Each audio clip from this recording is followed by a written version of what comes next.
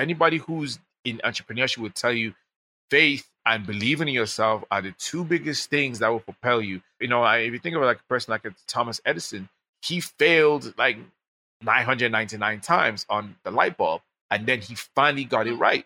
That's entrepreneurship for you. How many times are you willing to take a no? How many times are you willing to get rejected to get a yes? That one yes can change your whole life. So that's entrepreneurship for me in a nutshell. Like, people may see closed doors, but I see like, okay, we can cut this open and find an opening through here and make it happen. Welcome to Third Culture Africans, the lifestyle podcast for dreamers, thinkers, and doers. We celebrate artistry, share stories from those brave enough to create something and succeed, listen to diverse perspectives on African success, and those shifting the needle on culture. I'm Zeza Oriaki Sao, your host.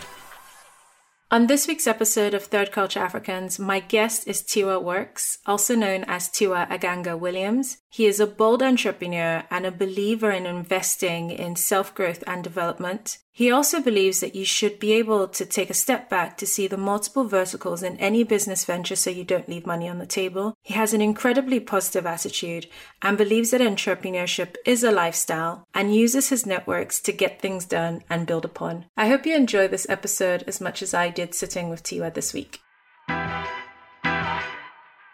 Thank you for joining us, Tiwa, on this week's episode of Third Culture Africans. Thank you. Thanks for having me. Happy to be here. So I have in my notes, you're a multipreneur, community builder, experiential and lifestyle guru, real estate entrepreneur, events and marketing. Sounds about right. Hey. All true. Guilty. Okay, fabulous. Everyone knows you as Tiwa Works. Yes. They do. But your real name or government name, have you officially changed your name? Not officially, just by, I guess it's really time. Time has just given me that name because as I started business and whatnot, people actually thought Tiwa Works was my legal name and started they calling me that. So when I started as a young person, I just started thinking, you know what? I should just allow this buffer to be there where Tiwa Works is this person and business and entity. And it kind of gives me a separation from my legal real life. And literally for the last 20 years, really has just been Tiwa Works has been my name. And it's funny because people will meet my parents and my parents would tell them, oh, do you know my son? And say, do you know Tiwa, blah, blah, blah. And they're like, I have no idea who that is. It's like, yes, but you know him. He does all this. And he says, oh, his name is Tiwa Works. Oh, of course. Yes. So it's, I accept it and I enjoy it. I enjoy that space of peace and privacy with it. You're like Lady Gaga. Pretty much. Like a Lady Gaga, 007. Codename. Call me Bond. James Bond. Yes. Call me Works. Tiwa Works. But AKA Tiwa Aganga Williams. Yes, Tiwa Aganga Williams. You're Nigerian originally. Yes, Nigerian, British born, American. So how long did you live in the UK for? So I was born in UK and London, actually, East London, Newham to be specific. And I was there till about 3 years old, then moved to Nigeria with my parents, back to Nigeria. And I think it was around 11 or 12. And that's a story by itself. I moved back to London and I was there from 12 to 16. I was in boarding school out west in Bath. Went to boarding school in Bath. So you did your GCSEs? Yes and no. I was preparing for it and I left for America right before GCSE started. So I never really actually... wow. Okay. Yeah, it was... No, sorry. I did GCSEs. A-levels I did not do. I didn't do A-levels. Yes. So that was because that's like 11th and 12th grade. So I left at 16 right after GCSE, came to America, and I've been here ever since 17. Oh, wow. So you're a mix of Nigerian, Brit, American at different phases fused into one. Different phases of life. 3 different parts of my life have just been fused into all these 3 countries and everything, citizenship. So it's very unique and blessed to be that, you know. Very true. How is it adjusting? I guess adjusting from Nigeria to the UK is one thing. How is the UK to the US? And plus, you'd had the Nigeria angle, right? So arriving in the US, how was that for you? So I'd been to the US maybe for holidays a couple of times. I went to California, but obviously I was a teenager. I was young. It's probably about I think I went to California when I was like 13, maybe. But it's not the same when you go back as, you know, almost 17 years old and you're about to finish, you know, high school per se, secondary school. And it was very different because I had my own kind of coming to America type moments, cultural clashes where, and I think that one of the biggest things I didn't realize was I actually had an accent. And hanging around American kids, I'll never forget, I was in Silver Springs, Maryland. And that summer I used to go out and play with the kids at the basketball park. And they will imitate every word I say. Oh, why can't you? Oh, why this and that? And I said, why are you repeating everything I'm saying? And said, oh, because you have an accent. I said, I do. Like, yeah, you've got this British accent. You sound like the Queen Mother. And you know, so I was like, oh, it was really shocking to hear that because I didn't think I had one. And then, you know, the other cultural shock moments was people in America thinking, oh, you're British or you're Nigerian. How did you get here by boat? And I'm looking like, by boat?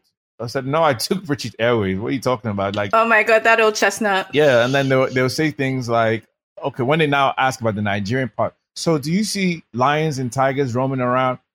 I said, no, I actually saw them in America when I came here to the zoo. Like, I've never seen one before. Like, in real life. In real life, like, you know, lions. I said, I have a dog, you know, does that count? I think the questions you get sometimes are shocking because I used to think, oh my God, there's a part of Africa I don't know because clearly these people know this Africa that I've never been to. Like, and it's crazy because and part of this, the journey of me being here and being here for so long, I kind of started to understand why a lot of them were thinking like that, like what was being taught to them, especially like these are other teenagers like me thinking and wondering like, oh, people from Africa or Nigeria, oh, it must be lying. It was like a very deep indoctrination of how they viewed people from, you know, Africa. Like they're like this. Yeah. And I had to explain to them like, no, like I was in boarding school in Nigeria. No, I had to wear a uniform. Like the driver, they're like, the driver, like, oh, y'all don't have to say what? Yeah, the driver. Yeah, the driver took us to school. So it became an educational point when people had this kind of unnoticed ignorance to now educate them. Like, no, like we lived, you know, not to say like there wasn't poverty, but there wasn't, there's classism everywhere. But to understand that everybody like you've heard of is not from the jungle or the bush or live in mud huts. We lived in a modern metropolis city. And it was a great learning lesson for myself and for them as well, you know. But I think being thrust into having to explain that as a kid, I don't know how that sat with you or what that did to you. But I know my experience was sort of like, are you joking? Like, especially considering your parents had worked so hard to, in air quotes, expose you to the world. And then someone's view of you is that you I don't have a bone in my nose. A spear-toting, hot living. Do I wear underwear? Which is really odd. Which is really, because even the representation of that is beautiful and the story that comes with that is beautiful. Right. But the fact that the rest of the Western world somehow aren't involved in that narrative is quite shocking, actually, to use the right word. Very true. Very true. But fast forward, and then you go to Georgia Southwestern State University. Correct. Yes. And then while you're there, you become the mayor of all things, writer, photographer of the magazine, the senator of the Student Government Association. You know, it's so funny. Like when I think back to it. So so story is I moved from England to Maryland. I was in Maryland for probably maybe 6 months, and you know, my uncle, my dad's brothers wanted me to go to college, and I'm like, I'm 17. I've not done a bunch. Like if I'm in America, I want to experience a lot of the American things. I want to go to prom. I want to go to, I can't wait to go to high school. I want to wear regular clothes, because keep in mind, I've been in boarding school damn near my whole life, and private school, so it's uniform every day. I want to wear regular clothes. Oh my God! So you were looking for that American I'm movie? telling you, yes. Saved by the Bell. The bell rings. You run into class. I wanted that experience, and finally, my mother was like, "Okay, we're moving to Atlanta," and we moved to Atlanta '96 Olympics, and it was amazing. Like Atlanta, if you know the history of Atlanta, What a time! Yes, it was young. The Olympics was here. It was popping. Like all hot music was coming out of Atlanta. Jermaine Dupri, Criss Cross, TLC. Everybody was in Atlanta, and it's the Black Mecca. And here I was in, again, Metro Atlanta, Sandy Springs. Ended up going to high school for my senior year, my last year, because remember, I did not take the A level, so I needed a couple more classes to graduate and go to college. And the high school I went to, Usher went to school there. A bunch of kids that were on Nickelodeon shows were there. And it was Curtis Mayfield, the singer, his kids went to school. All his kids went to school there. So it was really like the Black Beverly So you were Hills. really living the dream. Oh my God, I so immersed myself into American education and school system like overnight, and it was a true testament of just understanding what my parents, their upbringing, and just being thrown into this new world in 6 months, and I fitted right in, and I loved every minute of schooling in America. So did you try and practice the accent? No, so I actually never did. Even till today, people say, "Well, damn, you've been here for so many years, you still kind of have a slight British accent." Like you don't, and I just never felt like needed to change that. That was me, and that's how I've always been. I didn't want to now become Americanized, even if I think my mentality now is that Americanized and living, but I'm like, man, I'm a London boy. I was born in London, got in trouble in London. I had my fun in London. Why? Let me just let myself be. And that was kind of the basis of the uniqueness of Tiwa and Tiwa Works himself. So I just loved it. I loved it, This podcast is sponsored by Malay Natural Science. Malay's products are inspired by the rich landscapes, alluring scents, and ancient wisdom of Africa. Their luxurious fragrance and body care range balances 100% natural active ingredients and scientifically proven formulas to heal, protect, and pamper your skin. Malay ships worldwide, and you can buy their products at maleeonline.com. They also offer a free sample if you'd like to try. So is that when Tiwa Works was born, or Tiwa Works came later? Tiwa Works came way, way later. So high school, like I said, I experienced everything. Went to prom. I went to about 5 proms because I just was enjoying myself. Like I would get invited. Hey, do you want to go to prom? Oh, my Nigerian. So we meet Nigerian families here, and I say, oh, Fumi doesn't have a date. Can Tiwa take her? We'll pay for everything. Oh, Tiwa, I was available. Let's go. And I thoroughly, again, I enjoyed it because, again, it's even when I'm coming from a boarding school background, and it was an all boys boarding school. So to be able to just experience, I was just taking an American and Atlanta life every bit the moment I could. And I know the one thing that really was interesting, because I lived not far from my high school, I had to get dropped off by car. I couldn't ride the bus. There's a proximity limit for the buses picking people up. So I now thought, you know what? I need to check this off my list. I need to ride an American school bus, the yellow bus. I need to ride this. And a friend of mine in high school, Jamal Durham, was like, well, you can come home with me on a Friday, and I live on the south side, so you can ride the bus to my house, and your folks can pick you up from my house. I said, oh, of course. So we planned it. Yo, Nice. I enjoyed, like, I was like a dog with the head out the window, just enjoying the ride down the highway to his house. And then we went to see, what's her name? The Brat had a music, a CD release. We went to see her that day. She signed it. I took pictures of her. So it was like, again, it's kind of like the Wonder Years for me. I was Kevin Arnold. I was just taking everything in and enjoying America. Like I said, my Come to America story. I was Prince Hakeem. I'm here. Give me the full experience. And so by the time you get to university, any society or club you could join, you pretty much joined? Yeah. So the story of college, I'm by my senior year, my last year in high school, I'd made a ton of friends. I'm very personable. I had so many friends in school. And I wanted to actually go to Georgia State, which was downtown Atlanta, about 25 minutes from where we lived. But my parents just felt, you this boy, you got friendly and made so many friends so quickly. I don't think you should go to school in the city. Like, you won't face your work. And, your eye and girls too. So you need to go somewhere that's just far away. Like, kind of like how I was sent to boarding school in Bath, which is like 4 hours away from London, and nothing was there. They recreated that environment. I ended up in a city called Americus, Georgia. It's about 3.5 hours from Atlanta. And on the way there, I remember, I would never forget this. On the way down there, my parents were driving, and it was nothing but cotton fields, like miles and miles to the horizon, just wide open cotton fields. And I'm looking like, damn, this is where they had the slaves back in the day. Like, I could just, see the scenes of them in the field. And I remember my stepdad was like, yes, this is it. Nothing for you to do out here but to do your schoolwork. Say, hey, see my life.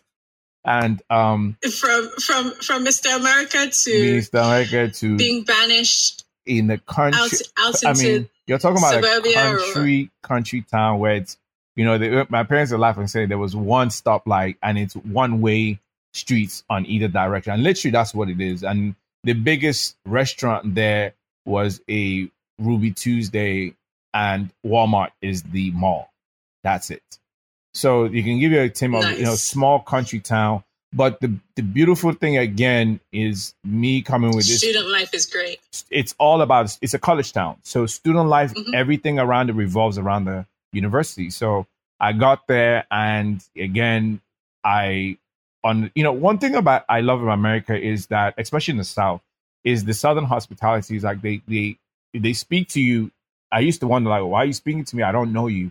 But it's a Southern thing. Like, if they say, hey, you have to say hi to you. That's the London in you. Yes, exactly. We're kind of like Londoners. We're more like New Yorkers, even Nigerians. Like, do I know you? Why are you talking to me? But here in the South, it's like, hey, how you doing? And then you end up striking conversations with strangers and sometimes become friends or business partners or whatever the case may be. So I took that on as well. And, first year of school, made a lot of friends. I got involved quickly and involved in everything. Like I said, on my resume, I was involved in Students in Free Enterprise. I joined SAB, Student African American Brotherhood.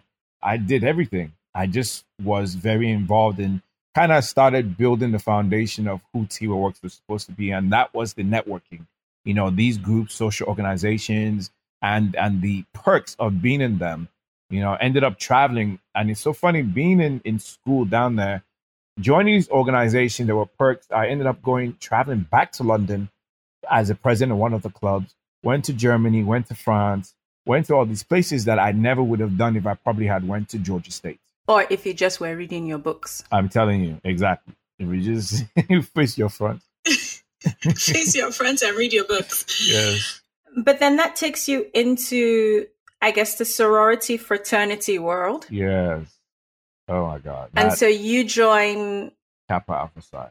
How does it work? Do you join, or do they recruit you, or so how does it work? Without divulging, because it's, I don't want to say secret society per se, but there's a lot of unsaid things that as members you cannot necessarily divulge, but you do join. And are you recruited?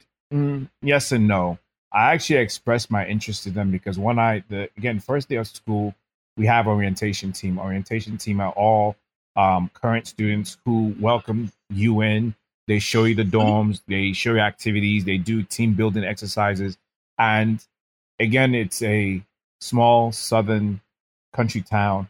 And obviously I saw the black students and also saw some of the black students where you couldn't wear any kind of paraphernalia or whatnot. But I did notice that afterwards, everybody was in an organization with different colors and Greek letters. And again, being this Nigerian British kid, I had no idea what that was. But I noticed that they would have sort of these shows, maybe like mid-semester, where they will bring in like 5 people wearing a mask, and they're all in formation, and there's the whole gym is packed, and they take a mask off, and everybody goes crazy, and the guy is yelling and saying he's now this person, and I was intrigued, like, what is this, you know?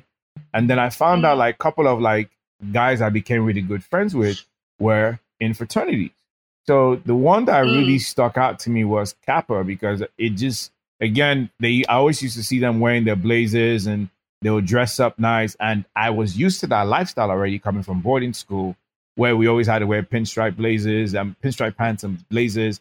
So I gravitated towards them. And I remember telling one of my counselors, I was a computer information systems major, and Tremaine, and I told him, I said, hey, you know, I think I want to be a member. I want to join. And he looked at me and was like, I don't know. I said, what do you mean you don't? And keep in mind, I've already joined these other organizations and they never told me I don't know. So this one said, I don't know. I remember telling Said was an older frat brother, and he laughed at me. And I was confused. He says, it's not for you. So it's part of a deterrent thing where they tell you that it's not for you, but they want to see how bad do you really want it. And it was a psychological thing early. And, you know, I pledged, and it was 4 of us on our line. And I went through the same process and earned my letters, and I had my probate. Kind of like the same thing. We had our own day where we came out on stage in the Arts Theater and masked up, took off our mask, and introduced who we are. You know, so and something about that is person building, right? Like in the journey. Big time. It's so one thing I always tell people about when you pledge a black fraternity or sorority, it's literally they take you from who you are as a raw person, they break you down to the lowest form, and they rebuild you. Which is why now, if you kind of find anybody who's in a fraternity or sorority, you would notice that they're damn near one of the top of a cream of the crop. And Reverend Dr. Martin Luther King was a member of Alpha Phi Alpha. His wife, Coretta Scott King, was Alpha Kappa Alpha. Bill Clinton is Phi Beta Sigma. You know, you've got Bill Russell, who is Kappa Alpha. Shaq is Omega Psi Phi. You've got so many different members. Congressman John Lewis, who just passed in Atlanta, he was Phi Beta Sigma. So you have this essence of Black unity and success and just excellence within Black fraternities and sororities. So I just was so proud to have been able to have gone through that journey and become a new person. And that there was the seed ground foundation of Tiwa Works. Right there at that moment, joining Kappa Alpha Psi, kind of my trajectory in life took a very good sharp turn for such a great direction that I live today. And so you take that, but you take that and start the Atlantic Greek. Yes, the Atlantic Greek picnic. Events? Yes. So, but right before... Was it always a picnic or... Yes. So right before I started the Greek picnic, after I'd become a member of Kappa Alpha Psi, I had to hold official office within the fraternity to conduct business. And part of that obviously is to also raise funds and have different type of initiatives that we as brothers on this campus and our chapter can develop. So we had community service projects in place. We built a house with Habitat for Humanity. We raised money for charities. We donated. We mentored kids in the local middle schools and elementary school and high school. And the other part obviously was the social part, which is one of the fun parts of being in a fraternity or sorority, is we threw some of the best parties. So because I'd come from this great social background, leading up from leaving Nigeria to England to school in America. By the way, I have here in brackets Minister of Enjoyment. I mean, like I literally. We'll get to that part of your yeah, career, but you make a living being the Minister of Enjoyment. Minister of Enjoyment, like I've just been blessed that while in college, I was able to have my entrepreneur. I was already an entrepreneur by nature, just from family, but like for it, when you're in school, in college, you're there to just not only. I don't want to sound cliche, but saying find yourself, but it's also a moment for you to really discover who you are and what you want to be in this lifetime. And college, especially in America, is a ground for networking and building and development. And if you kind of watch or listen to any story from anybody who has started business and they were in college, they'll tell you they met their business partner or they came up with an idea in college. Mark Zuckerberg, quote unquote, despite the little difference, Facebook idea was born in college. And it's a breeding ground because it's the ability to test out new products, services, networking. And for me, when I joined Kappa and I took the position of special events coordinator, because I already knew all the groups I was in, I could network easily. I was on the orientation team, which brought new students in. So in my mind, I said, you know what? I already see a pipeline of how we can dominate these events against everybody else trying to host events. I have the pipeline. I have access to all the new students. All the new students every semester coming in. I meet them first. And I'm typically the only Black guy on that team. So all the Black students will gravitate to me and say, hey, so where's the first party? What are we doing? What's going on? I'm ready to turn up. And then I'll let you know what the first party is. Take my number. And I started building this database of, think about it, 1,000 students coming in every semester to school. At least half of them know who I am, or everybody knows who I am. And I can kind of let them know this is what we have for the first party back in school. And Kappa's throwing it. And we were raising and making so much money that I remember one time we donated a check of, and this is like, such a while ago, $8,000 when we did a step show. We're making money. We're doing parties and coming up with different ideas with the white fraternity. Say, hey, Kappa Sigma, let's do a party together and call it Kappa Fest. And it became the biggest party on campus on a Thursday night. Nobody was doing things out of the box, and that's what I was bringing to the table. And we unfortunately got suspended. We had an internal issue. We got suspended, and the hiatus gave us an opportunity to. Okay, before we got suspended, we traveled to Florida, which is an hour and a half away from our school. We were close to the Florida borderline. And again, this was one of the benefits of going to school down there. We went to an event called the Kappa Luau. Kappa Luau was the biggest Greek event that I've ever heard or seen. And it was on a ranch in Tallahassee, Florida. My cousin, who, again, kind of very similar stories to me, she's born in England, Nigerian. She's living in America. She was living in Tallahassee, and she joined the sorority the year before me. So I called her like, hey, I'm coming down for Kappa Luau, me and my frat brothers. And that experience there was, again, a life-changing moment because, again, keep in mind where I'm coming from. I'd never seen this many people together in one place. I mean, it was thousands of people. You had football players. They were giving away, Budweiser were giving away free beer. Slip and Slide, Trick Daddy Trino were performing. It was insane.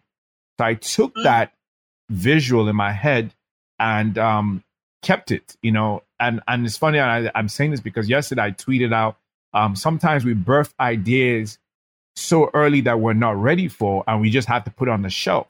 So I literally did that. I wasn't ready for just seeing that. So I went back 2 years in a row. And in between that, when we were suspended, we started throwing, me and my line brother, David Farley, started throwing parties under the company name For Show Entertainment. And For Show Entertainment, literally we had, because within the fraternity, you've got boundaries and rules and things you have to abide by. But I told Dave, like, hey, look, bro, let's go full-fledged and run this as a business. And he was like, but we don't have a business license. I said, but we don't need any of that. We have a relationship with the club. Let's restructure our deal. 50-50 split, expenses and everything down the middle. And he was like, no, they'll never agree. They agreed to it. So this is your first business venture born? First business venture born in college. Sat down with the club owners at the Elks Lodge. I mean, they were such great guys still today. James Hollis, Jimmy Green. and sat down and told them like, hey, all they want to know is results. They don't want to hear anything but results. Can you bring people? I said, of course we can bring people. So we did this, we formulated it. And I remember our first event, myself and David, after our split, we made $800 a night each for the night, which was insane because our allowance was $100 a month. We made $800 each in 3 hours. And then I started DJing because we did not. Why are you going to school again? Keep in mind, teachers are teaching me stuff, and I'm thinking to myself, man, how can I make $2,400 by the end of this month?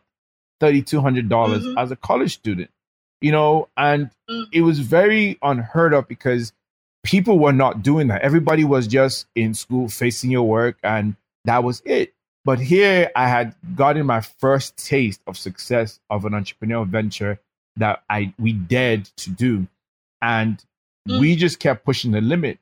So he and I would meet up, and it's great because Dave is like, Dave and I had been always tight as frat brothers. And we just always, every time we'll meet, we'll say, hey, let's plan this. And the biggest thing we were learning was the ability to plan things early, to really formulate and come up with different strategies early. And that was our competitive advantage over everybody else. And I remember when, homecoming, again, an American thing I'd never experienced outside of from high school. Now in college, okay, there's homecoming, big game. All the alumni come back. It's a festivities every day of the week for a whole week. And I told him, I said, yo, homecoming's coming. We need to do something big and capture that crowd. Because the rival club is always doing the same thing. I said, we have to break that mold. So we spoke and said, look, let's go to the local media station on media. Carla Morris was our account rep. And I said, look, let's buy some TV ads. Let's not do radio. Everybody does radio and we don't listen to radio like that. But everybody watches BET. Let's go find out the ads. Spoke to the lady and we found out the ads were $3 a spot. And Dave's eyes opened so wide. He's like, $3 a spot. I asked us, what's the minimum purchase? She said, there's no minimum because nobody was buying ads for BET in that region. So I looked at him with a smirk and said, okay, we'll come back. We went to the club. We told them, because we're doing a split, we need to spend $600 on TV ads, 200 ads, flood radio for homecoming, flood TV. And they gave us their cut. We did it. And we recorded this because we had been documenting, and people thought the whole country was watching them on BET during 106 in Park with AJ and Free, in between Jay-Z commercials and videos. And the club was insane. We netted, after, again, our split, $8,000 a piece. So the club generated literally almost $35,000 that night. From one night. Amazing. I'd never touched that much cash that I personally earned ever in my life. And I was so motivated. I was hyped and just ready to now my major, I was going to school for a degree. Information systems. I was so mind blown and tired of it. I'm like I was tired of my degree. I knew that I definitely knew the CIS degree I chose was not for me. I knew it at that moment. I don't want to do this anymore, but I'm almost done. I'm going into my junior. I have about a year left, a year and a half. And I just said, you know what? I'm just going to finish because I can't change. I'm so deep in, I can't change. But my mind was on business. Like, okay, how can we make more money? How can we do different things? And it took off to such a great level that, again, once I graduated, the demand was there. Like, we had built a brand, and Dave is from South Georgia, so he didn't move back to Atlanta. I went back to Atlanta, and when I came back, am I going to get a job when I've been making more than some of these guys making it in a week, in 3 hours? And I just told my parents, like, look, I want to do this party business, and Nigeria parents, party care. You want to do party business? These boys, they said, come and talk to your son. He's doing party. And I had to explain to them, like, let me tell you how much I've made. Like, it's a thing. And the one thing I love about my parents is they may be skeptical, But if you are very passionate and you push that this is what you want to do, my stepdad was like, let him be, leave him. If somebody has this much passion, they will succeed. He said he's willing to lose, he will succeed. And that's what happened. There were losses now, don't get me wrong. Those were some, I had some wins, but I also had some losses. I've lost some money. But the idea now, I really now with the support of family, and I said, okay, how can I really make a business out of this party business and grow? And I met a business partner, a new business partner in Atlanta, Sean Black, approached me because I'd been throwing little happy hours when I graduated, and mentioned, let's throw this event called Final Fridays. It's once a month for young professionals like yourself and everybody else. So hold on, the Greek picnic is still not, this is all pre-Greek picnic. So you're still honing your skills. Exactly. So this is all pre-Greek picnic. So this is like, I graduated in 2003. So this is right before the summer of 2003, we were throwing all these little happy hours in Buckhead, and, you know, my Greek friends were coming and learning, you know, what works, what doesn't work, and slowly building money or losing money here and there. It wasn't crazy, like a lot, but while your peers are now in full-time jobs, graduated. I have my degree. It's collecting dust already. And I just, I remember a friend of mine, Vanetta Green, said, hey, why don't you think about doing something for the Greeks, for us? You know, like, you know, a lot of people, you know, the Kappas, you're connected, make it happen. And I was like, you know what? She's right. So I called up Maurice Brown, president of the college. And Maurice Brown was the only campus in the city of Atlanta that had a 3-acre piece of land with the fraternity plots around. And it's right next to the Georgia Dome. Great landmark. So I called them up like, hey, want to throw something? And I got approved. The president told me, well, just work out a security plan and all these other things. So I called the police officer from the club I was hosting the Final Fridays and the security team to work. And I love to say this because till today, the same police officers been working with me for the last 15 years on this business. But I have a question though. What is the motivation for you? Just balls to the wall. I can speak to BT. Police officer, please become, because as Africans, we're taught to be afraid, right? There's something. Right, you're right. It's the audacity and just, again, the confidence that had been built in me from when I first moved to America of just life here is have the audacity to think and dream big. So, and also the ability that I've done over the years of networking, again, being uprooted twice from school systems and being thrown into another place. And you have to make friends, you have to network, you have to assimilate yourself into this new society. So it's the same thing with business. I just graduated, started throwing parties at this restaurant, Django's. And, I'm working with these guys once a month. And in a couple of hours, we form a friendship and relationship. You shake hands, the police officer, you got to be his friend because he's responsible for who's coming in or who's not coming in. So you end up becoming friends. Like, hey, and you build that relationship because you need those type of people in your corner. Anytime anything happens, you can make that happen. So that audacity in me was just embodied in me. I just was able to always step forward. I know, you know what? I'm a big thinker. I can make this happen. Like, let's talk. And it's literally, you negotiate your rates and just factor in, okay, how much are you going to get paid? Cool. All right, bet. I got you. No problem. We'll make that happen. And it just was, and the great thing about it, because of the relationship we have, they also were invested in whatever idea I came up with. Like, okay, we trust Tiwa. Tiwa has been very, straightforward. He makes money, we make money. So we take his business endeavors as ours as well. So that's literally what happened with everything. And, it's all about relationships. The biggest thing I can tell you from day one is the ability to network and form these great relationships. Like, and it comes from simply when you come into the office, you don't even have to start talking about why you came in there. Hey, how are you?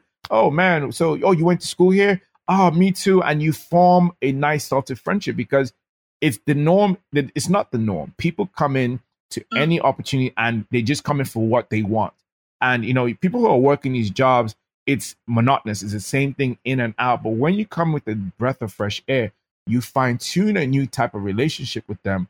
And they go out for you on a limb. They go all the way out And that's what the lady at On Media, Carla Morris, did. My security team did. Everybody was doing, because we were forming such great bonds and relationships, and it was great for business. But that's also a testament to you as a person, though.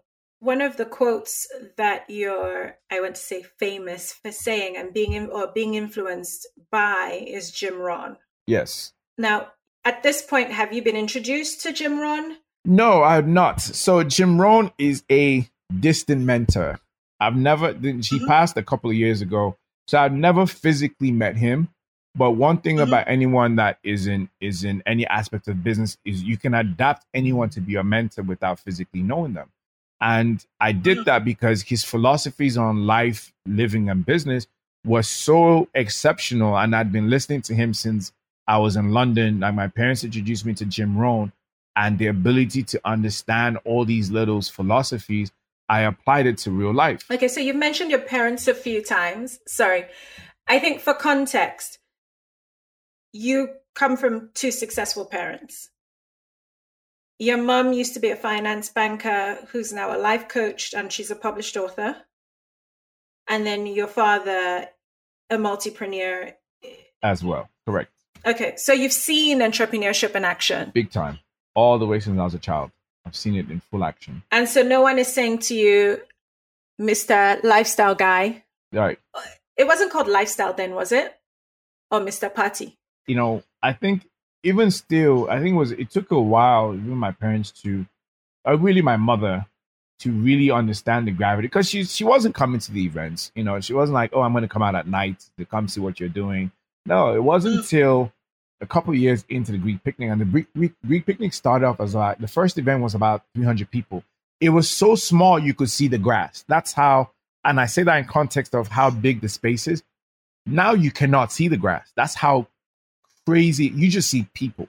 You run the biggest, I guess, for context for people who know nothing about the US or sororities or fraternities, the Greek picnic is the biggest event in any university, alumni, sorority, fraternity calendar in the US. 15 years running, every single summer. It's the number one destination. And how many people do you have at the event? We bring in 20,000 people every summer.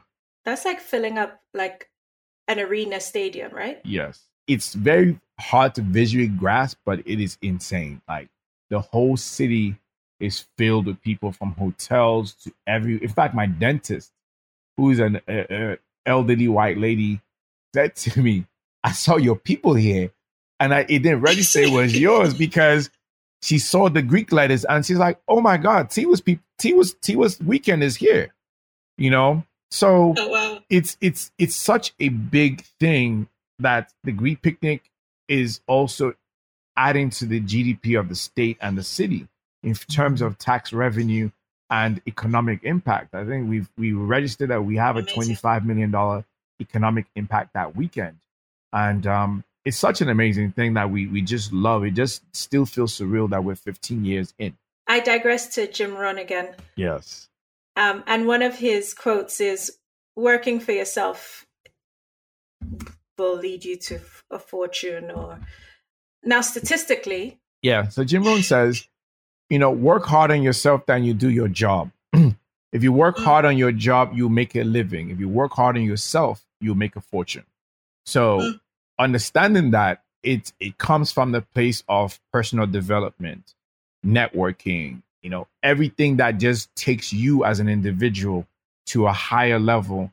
And I referenced back to even my fraternity days in college, where I was worked on, I was redeveloped, I was re-engineered as a person to become, have this audacity to dare and to shoot high beyond what others, and the motto for Kappa Alpha Psi is achievement in every field of human endeavor.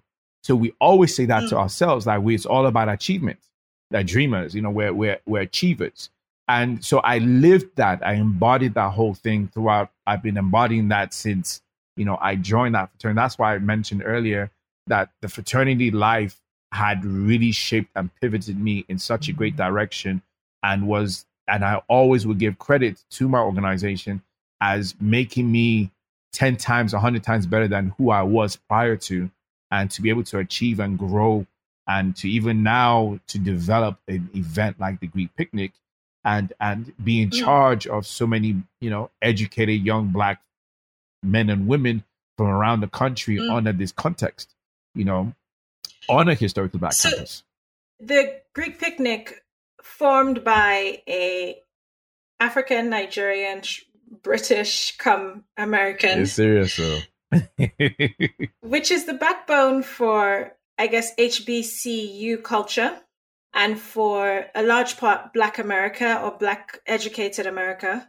And we'll get into Black Lives Matter and stuff in a little bit, because that's playing a huge role. But I want to talk about your other achievements in entrepreneurship. So in 2007, you go into real estate.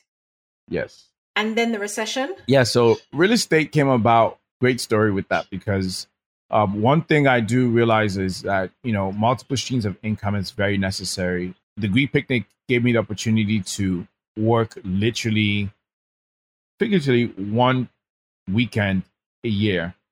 And I was free for the rest of the year till we came back again. And so I had time on my hands, but I was also hosting. So Final Fridays had now turned into Perfect Fridays.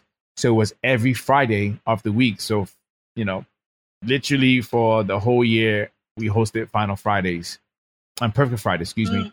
So with that, I was meeting people every week. We're touching well over 500 to 700 people every Friday. And with that, you meet everybody. We've met from Terrence J, Anthony Anderson. We even booked Idris Elba. Brandy has been to our parties. And, working this is, again, the networking. I'm meeting these people. I remember a couple of people asking me, hey, I'm thinking about moving to Atlanta. I love Atlanta. ATL is popping. Where I want to buy a home. Do you know a real estate agent? I said, yeah. I know this one guy. Let me give you his number. You can call him. And that will happen. A week later, another person. I think by the third time, I said, you know what? I need to stop, because I'm not getting any money. People are buying a lot of house here. You get a lot of bang for your buck. So I said, you know what? I've got time. I can knock this out in 30 days. And I said, I need to get my company licensed. So I did the real estate exam, got licensed, and we started selling real estate to people. So we leveraged this event of pulling people in and selling them Atlanta, and who better than Tiwa to tell you about this amazing city that I so love and I'm embodied in weekly and big festivals and everything for you to come and live here. And then I understood the construct of the city. So we've been licensed since then. We actually just had a closing 2 days ago here as well. Another client, a buyer who bought 6 years ago. We just sold his property, closed on Monday. So real estate is just a huge another aspect. And I say it's encouraging to anyone that's listening is that, any business you're in, find the multiple verticals that you can, create under your umbrella and develop, because it's money being left on the table. And it's one of those things where you don't want to lose out, because again, after the third referral, I just knew that I had to make sure we had this real estate license. And it's been an amazing journey with that as well. So how is, I guess, trading through a recession? Oh, it was tough because everything went down. But the great thing about it was to stay optimistic and wait for the bounce back. Because if you kind of study history, which I'm an avid studier of, like with every up, there's a down. And with every down, there's an up. Mm-hmm. So, with the recession, there's going to be, there's going to be the upside of it. And we literally waited and we bet right. We were able to get a lot of clients that were now looking to, find opportunities of buying homes or, things are pennies on a dollar. The banks is trying to sell off all these foreclosed properties.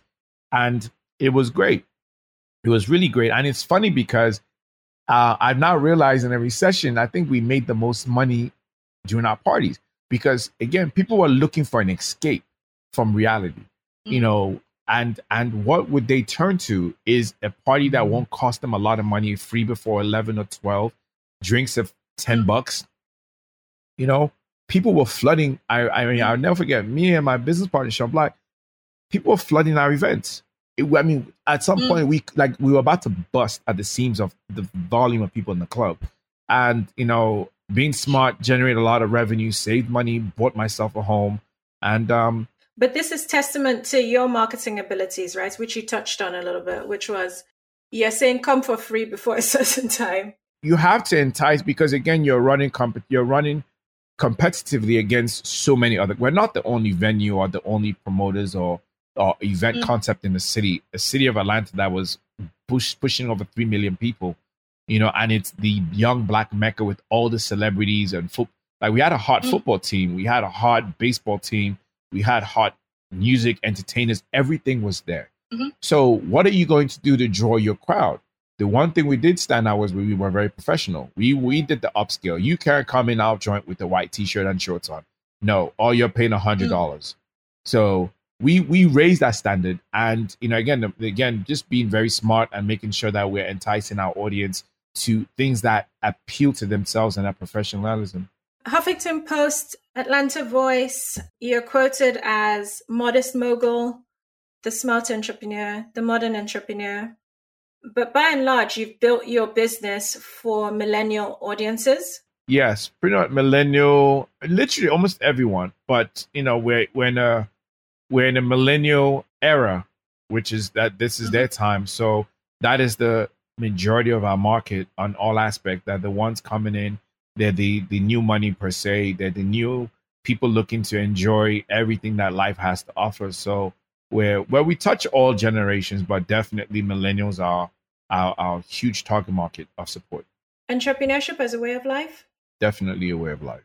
How does that look for you? Entrepreneurship it's live, eat, breathe, sleep it. It's every aspect of my day, my thinking, my planning, my future, my legacy. It's everything. Entrepreneurship is just this, it's what when you open your mind and you're willing to push it to a limit that you use more percentage of you remove all the things like self-doubt, you remove all the things like you're pessimistic, it may not. And when you start to channel and change that in with you can, I'm optimistic, I can see it, I can predict, I can work, I have faith, I have spirituality, you take yourself to a level of success that you never knew existed. So entrepreneurship does that for anybody. Anybody who's in entrepreneurship will tell you faith and belief, and believing in yourself are the two biggest things that will propel you. There are things that, if you think of like a person like a Thomas Edison, he failed like 999 times on the light bulb, and then he finally got it right. That's entrepreneurship for you. How many times are you willing to take a no? How many times are you willing to get rejected to get a yes? That one yes can change your whole life. So that's entrepreneurship for me in a nutshell. Like there's nothing beyond, like there's always a way. There's no, people may see closed doors, but I see like, okay, we can cut this open and find an opening through here and make it happen. That's entrepreneurship to me. We solve problems, you come up with solutions, you find things that others cannot see. You be able to predict and find channels and jump in and dive in heavy. Steve Harvey says, if you don't jump, your parachute will never open. And that's the fear of many people, no matter where they are in life. You're standing on that ledge. All you see is just, you're thinking about everything wrong that could happen. But entrepreneurs and everyone that's in business will tell you everything right that could happen. You will build a plane on the way down. You pop up your parachute and you glide to safety. And that's entrepreneurship. Amazing. COVID has happened. You run a human to human, not safe social distancing business. Yes. No such thing as social distancing at my event. They want to unsocial distance. That's what they want. Yeah. And so we're now living through a global pandemic that requires social distancing. How are you at the head of your business ventures, whether that's the Greek picnic or any of the other events that you run, pivoting? That's the ultimate keyword since beginning of the year, the pivot. This year was the first year that we did not host the Greek picnic since inception in 2004. And it was bittersweet at a point, because really and truly, myself and my team, since we've started, we've never had a summer off. like never. Every summer, every year, we work year round to plan for this event, to always stay. And I tell my team, like, yes, the year we just did has been very successful, but every year is a new year. We go through every step like we've never done it before, because we don't want to assume or be cocky and feeling like, oh, we've done this so many times, we can do it with our eyes closed. No. We start with a brand new sheet of paper. So we make sure every nut is tied, every T is crossed, every I is dotted, because, there's no room for failure. And the pandemic came out of nowhere. I don't think anybody could have predicted, oh, you know what, this thing is going to happen. And even when not to this magnitude. I mean, we've had things like, September 11th happened after the Greek picnic in 2000. Oh, actually, that was way after. But it changed the life. The pandemic hit so hard that I had to look at, and people were still asking, well, are you going to host it? We want to come, we want to participate. But I had to make this executive decision to say, no, not this year, because I do not want to be responsible for allowing our event with this thousands of people to now infect more people, especially where we didn't even know at that time people were asymptomatic to the virus, weren't showing signs. So we would have been an amazing breeding ground for the virus. And it was not, we were not going to allow that, But then what do you do with your brand partnerships? I had to call everybody. I mean, from Miller Coors to the marketing agencies to Coca-Cola, I had to call them. We had to have that conversation. Like, look, I don't see this. And, the one thing again about that and leadership is being able to take that type of responsibility, because some people will see just the money. People are just looking at the money. It's not about the money for me and for my team, for us. It's about the legacy of this event. We are one of the longest running Black events in this country, because many don't make it this far. Many don't make it beyond 5 years. We're 15 years in. So I'm thinking like beyond today. I'm thinking 2021, 2030, 2040, 2050. This moment we're in right now could change that depending on what I decide to do. So I had the conversations with, especially Miller Coors, one of our great long-term sponsors and partners, like, look, I'm not comfortable, and I don't want to damage our reputation and yours by forcing this event. We don't know what's going to happen. And it was such a great decision to suspend it, because the same week of our event, we had the Atlanta protests and riots that happened the same week. Yep, I was gonna touch on. Yes, you guys had COVID, and then Black Lives Matter. Yes, and the one thing about if anybody's kind of understanding Black fraternity sororities, especially when we now talk about a person like the late great Reverend Dr. Martin Luther King, was very big on civil rights. Atlanta is the home of civil rights. That's his home. And when anything happens, Atlanta is always in the forefront of media, news, and leaders, and I mean the SCLC. Everything is here. So what happens now is you have injustice that's happening consistently, and it happened now with George Floyd in Seattle, and with that, it just ignited a bomb around the country. Everybody, every city, every major city had protests and riots because people were tired and fed up. They were tired of the killings, tired of injustice, and it's the same story. It's the same old story. The police will get off. They won't get charged. They will validate why he had to kill him. But everybody globally watched the police kill this man begging for his life and calling for his mother. So Atlanta and it's funny because I remember that day. So kind of a couple of days before, we had been sharing, because again, now we're not doing our Greek picnic. We had switched now into information mode. We're sharing information about protests. We're sending information about, organizations that are doing this and that. And we shared a big protest that was happening in Centennial Olympic Park. And it was so packed in there. It was so crazy. But I just had this feeling. I remember watching the video that, man, I have a feeling something is going to ignite today, because they were right there across from the CNN Center. And sure enough, about 3 hours later, the riots took place. And it was agitated by police. I mean, everybody saw it. And I just felt if Atlantic Greek Picnic if I had pushed it forward, our extra 20,000 people would have been right there at that protest, because it's the fabric of Black fraternity and sororities, civil rights, it's equal justice for all. Every organization was founded around the principles of these things, and Black Lives Matter is at the core foundational root for everybody. I know people who have lost cousins, and the lawyers for George Floyd are my fraternity brothers, Chris Stewart and Justin Miller. I know them personally. So that's how close this is to me as well. So like we just, the community of fraternity, sororities, Black people here, globally, locally, we've all literally coming together to like, yo, it needs to change. And then it's the action points. It's not just going out in the streets and protesting and putting your fist in the air. It's now the political aspects. How are you changing laws? How are you invoking change? How are you challenging leadership and company, especially companies, that you need to be involved, because Black people in America and globally are the biggest, not just consumers, but the financial weight that we carry as a people. We are trendsetters. We take your brand from nothing to Instagram wouldn't be what it is without Black people.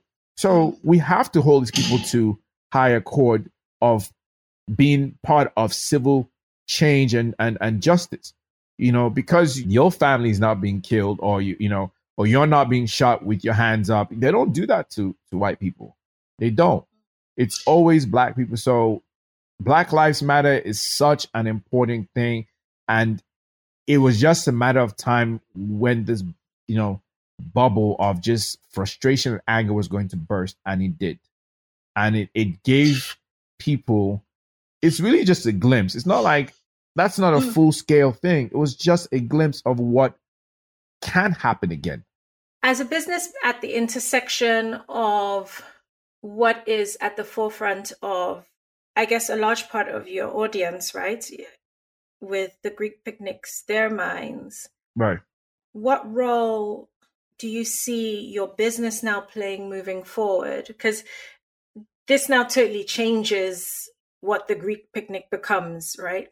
Next year. It doesn't necessarily change, but it gives us a very continuous path, because we've been about before this protest and George Floyd, and we've done our own thing. We did our own thing. I mean, we've got videos where at the Greek picnic, at the step shows, we will do a moment of silence with 5,000 people to honor those who have been killed. We've done our own protest, our chants. We push and invoking change with leadership. But it is bigger than us. So like our part is little in a big puzzle, but it's a continuous thing to let the visual aspect of letting people to see, especially where we are in charge of so many people coming to this big event, is our responsibility to continue to let them be aware, like, hey, there's this program that's happening. There are these organizations. So when the partying is done, and we can multitask, we can come and have a great time. But at the same time, we're going to talk about this. We're going to do more on forums and discussions. We're going to bring in lawyers to talk about different things. We're going to bring in elected officials and have these discussions on how can people get involved? How do you invoke change from a local government point? How do you lobby your local leaders and for laws and things to pass? How do you do these different things? So that's the role we're going to be playing heavily more than ever before, is to continue to ramp up this thing. So we become a very strong voice. I mean, we already are, but we want to intensify that. So, anything that's happening to anyone and anybody, we can also make sure we play a very vital role in that. And I say this to viewers as well. People might say, well, I don't live in America. It doesn't affect me. Well, if you come to America, what is happening will indirectly affect you, because I'm very sure the police don't look at you and say, oh, you're from Gambia. Oh, you're from Nigeria. Please go your way. We don't have anything to do with you. Well, we all benefit from Black American culture. Big time. I think 50 Cent made a quote recently saying, we all go on safari through the music. Correct. Big time. And that struck me. And I think for almost every Black person who lives outside of, I guess, some African countries have historical bias and racism. But by and large, I think I don't really know anyone who hasn't experienced racism. My father's racism experience, or, even in my daily working life, it presents itself in so many different ways. And I think as we continue to build businesses, even as Africans who are building global brands or who are building cornerstones of culture, I guess the question then is, beyond the purpose of creating value, consciously or subconsciously striving for excellence, beyond that, what else can be done? I think it's literally it's the awareness piece. As big as we see this, and it's on media, it's on social media, it's on everything, a lot of people are still not very informed.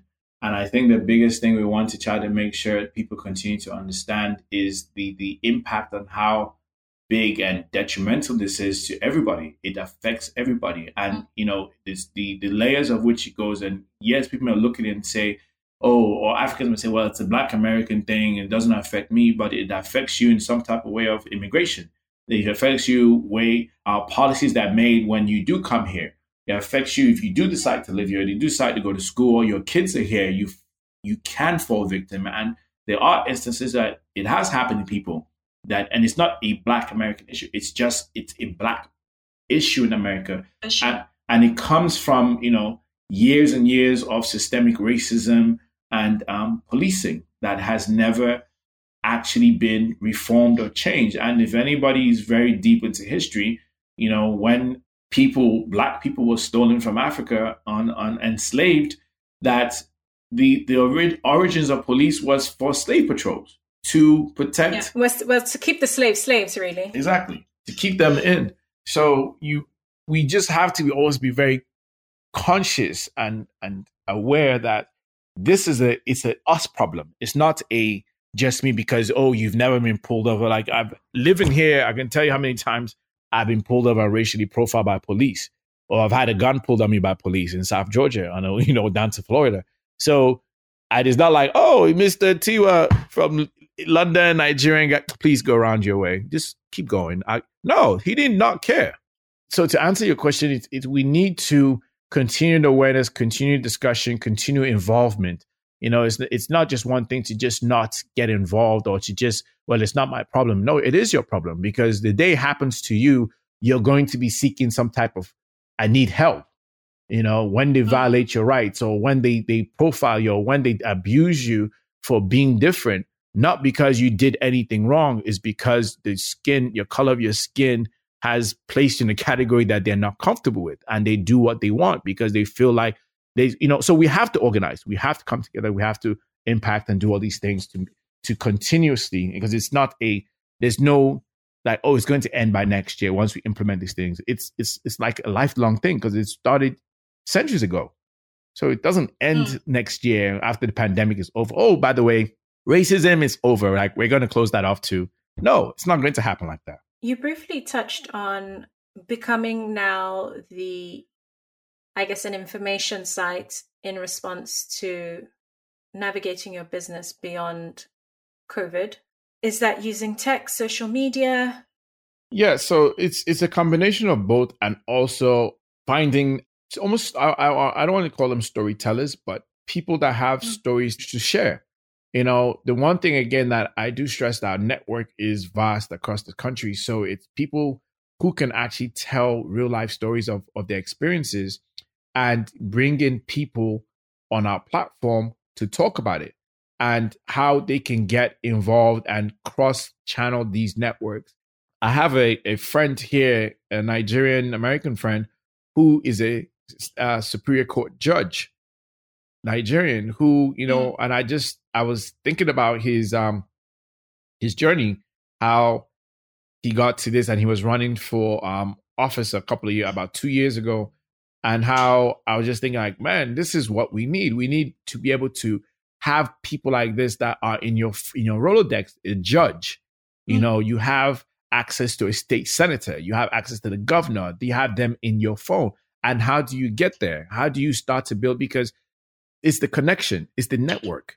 We have to continue to build these networks that give us accessibility to a lot of things we need to get done, you know, and there's nothing more prideful or joyful that when you're able to make a phone call to get things done, you know. And one big thing that we've been big on with We Picnic is really and I don't want to use the word necessary politics, but it's also the governance of things. So we place out, like when Stacey Abrams, who was the minority house leader for the state of Georgia, she was running for governor 2 years ago.